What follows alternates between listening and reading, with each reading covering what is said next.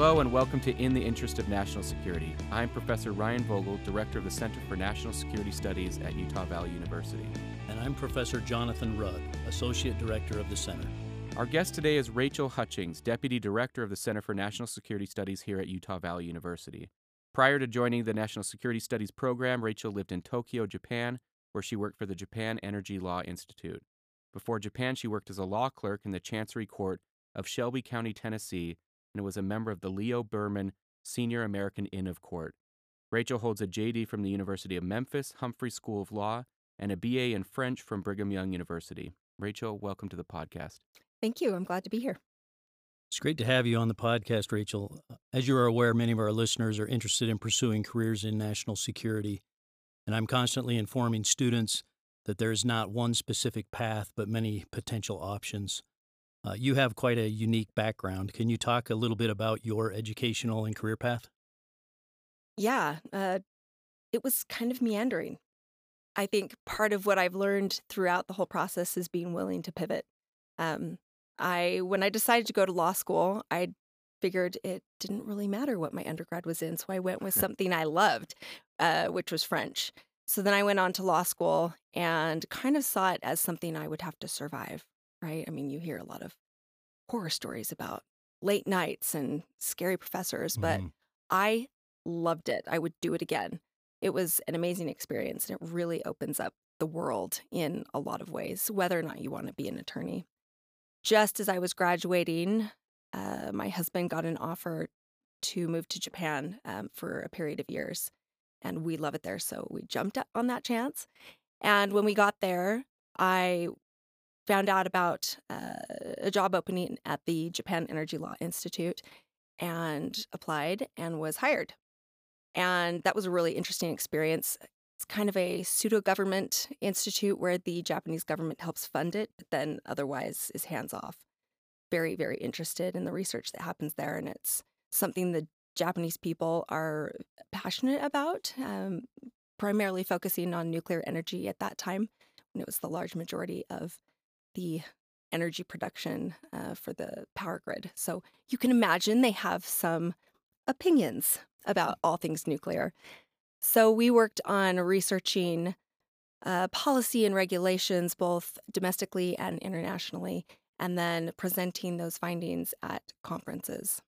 So that's kind of how I got there, very randomly and accidentally in a lot of ways. So all three of us are lawyers, for better or worse, and went through law school. You just talked about how much you enjoyed law school and that you would do it again. Would you recommend law school for students that are interested in national security? I would. I think it provides an incredible next step after our program. They really kind of break you down in a positive way. They take what you think you know and kind of throw it out the window and build a new foundation, really teaching you how to go out, research, take the information that you find, synthesize it, really dig into the analytical side of things, and then write. Also be able to stand on your feet and answer questions and try to examine multiple sides of the issue. So when you go in, you have a better base of understanding of where others are coming from as well.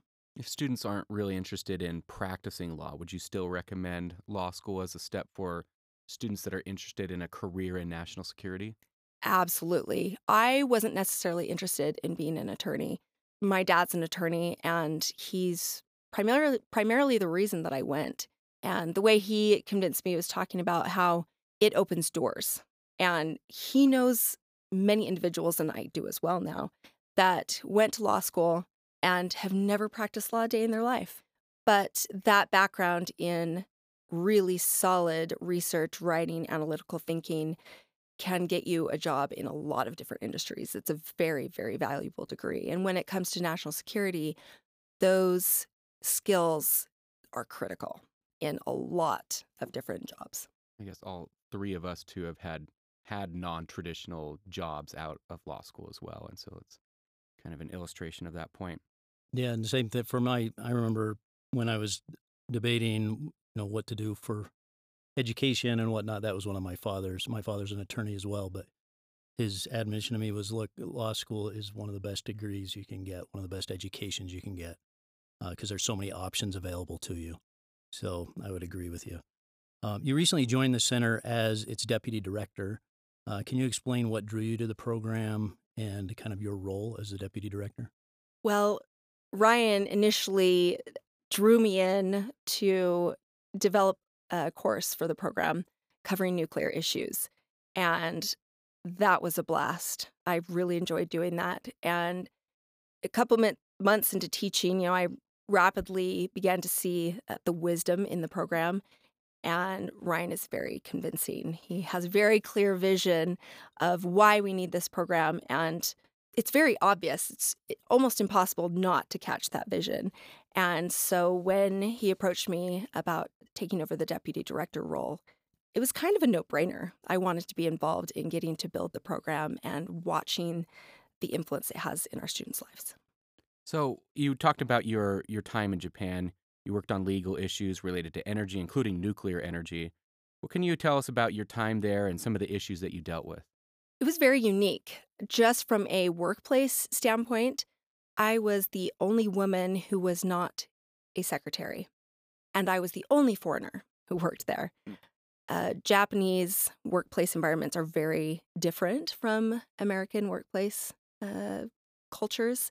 So thankfully, I was already familiar with some of that. I had lived in Japan before, but I was always navigating uncertain waters. They were very, very good to me, but I always felt like I had to be hyper aware. That being said, I worked with some brilliant minds and we really geeked out together.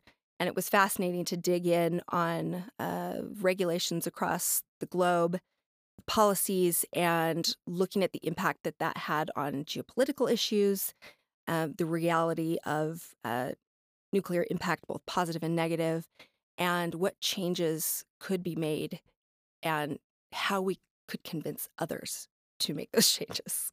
So is this was it kind of an advocacy role or was it a educational role? How would you sort of characterize the role of the organization that you were part of? Kind of threefold. Research, so that we could have a real accurate picture of both domestic and international issues and really how they fit together, and then taking that and using that education to then advocate for change. Many people hear the word nuclear and they automatically think of weapons or they might think of a reactor meltdown. But nuclear energy is a much broader set of issues. Can you give us a general overview of some of the ways nuclear energy impacts our national security? There are so many, but I think right now some of the major ones are energy security, and part of that encompasses climate change. Uh, Another one is what's happening in Ukraine with the Zaporizhzhia power plant. There are issues that have been speculated about there, but that now we're kind of seeing play out in reality. We've got cybersecurity issues that are becoming more and more real. We've got disposal issues and waste issues. I mean, those are all very real, very current things that we're looking at. So why don't we touch on just a couple of those? Let's you mentioned climate change. How does energy security and the use of nuclear affect climate change? Well, at our current rate, there are people that love to dig into, say, solar, and, solar's going to save us. And solar is amazing. It does provide us, with solid renewable energy source, but there are issues with that. And even though we have a rapid rate of expansion in the use of solar and our capabilities with what it can provide, at this rate, there is no way that we can reach our net zero greenhouse gas emissions goals by 2050. And most of the experts who've looked at the data, like really dug into the numbers, agree that the only way to do that is to incorporate nuclear. We have to have, I guess you could say, a diversified portfolio. So if we are going to help change and turn the tide on our global issues when it comes to global warming, we have to do that. And those issues directly impact our citizens and, their security in their way of life here in the U.S. And so it's something that our nation's leaders and global leaders are very much concerned about and having to look at. So then the next question would obviously be just, you see the public discourse on this. They don't want storage, they don't want disposal in their area. I think the fear is that nuclear is unstable and dangerous. How would you respond to that? Actually, I love that question because there are a lot of ways to answer that. If you were to compare units of energy to deaths in the history of each type of energy, nuclear has the lowest death rate per unit of energy by far. Lower than solar, lower than water, lower than wind, and by far significantly lower than, say, coal, which is actually pretty scary if you're looking at deaths per unit of energy. So right there, the numbers speak for themselves. As well, if you look at certain occurrences in history that are quite scary, say 3 Mile Island, the reality of that is that the radiation released from that event, when they measured it, was less than a dental x-ray. So reality is very different than what media portrays, what Hollywood portrays. And those portrayals are scary enough that that's what takes over. And of course, we have Chernobyl, which really dominates how people view things. But what happened there would actually never have happened at that time anywhere else. They didn't even follow their own regulations, let alone international regulations, which were much stricter. So the longer we have nuclear energy, the safer it gets. And that continues to be true. The advancements in our technology and our waste disposal get better and better and better. You mentioned, facility security and Ukraine. Can you give us a kind of a thumbnail sketch of what that issue is at this time? Yeah. So before Russia invaded Ukraine, we had never had a situation where we saw boots on the ground in the vicinity of a nuclear power plant. And there were speculations on what that might look like, what that would do. But honestly, I don't know if anyone ever really imagined we'd see that. And that has very much played out the way people speculated it might. You have fighting in the vicinity of a plant, and I mean, you're kind of asking for disaster.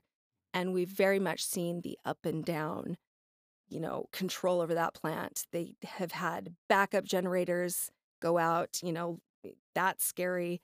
Even with reactors powered down, having to provide energy to make sure that the cooling system stays intact has been a bit scary. And right now, the IAEA currently permanently has 4 people staying there at all times, kind of keeping track of the issues because they are very fluid and changing and not often in a good direction.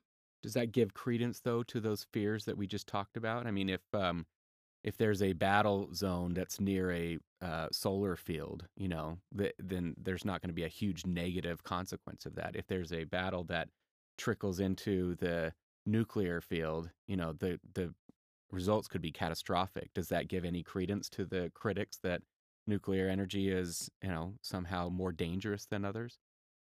I mean, for sure, there's fear. I mean, radiation is never awesome. Yeah. But even then, the level of impact wouldn't be a Chernobyl.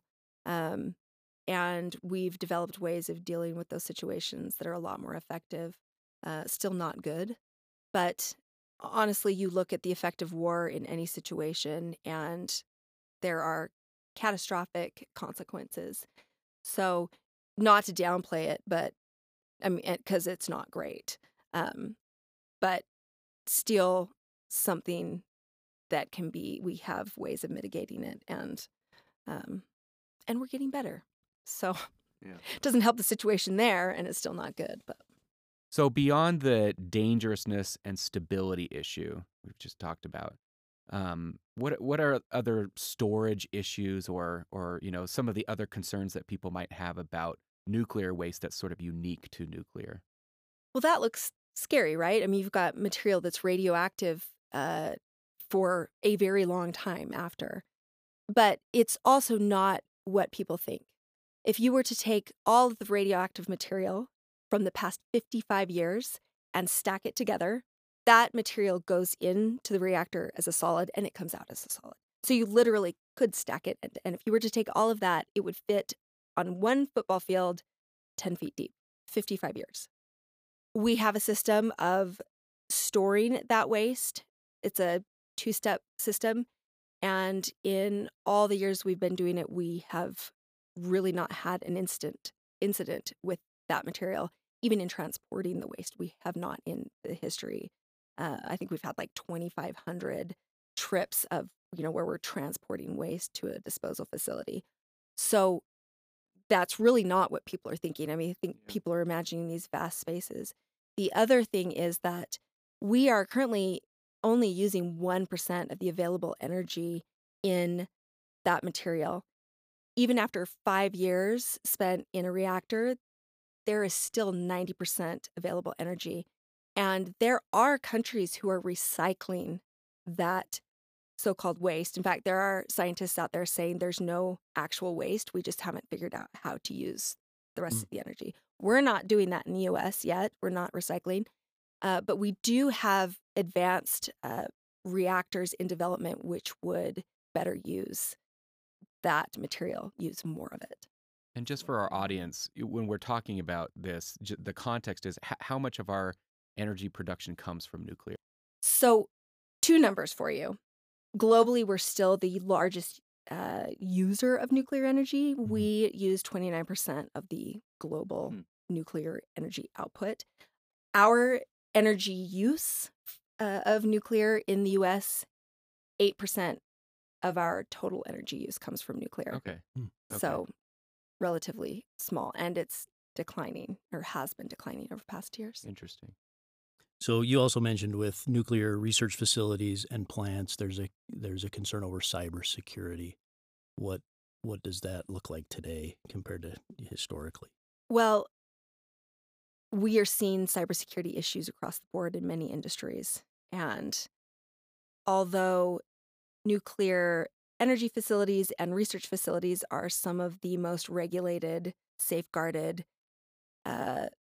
places, they are still very appealing to hackers because of what they could accomplish should they be successful. And you're talking about both state and non-state hackers.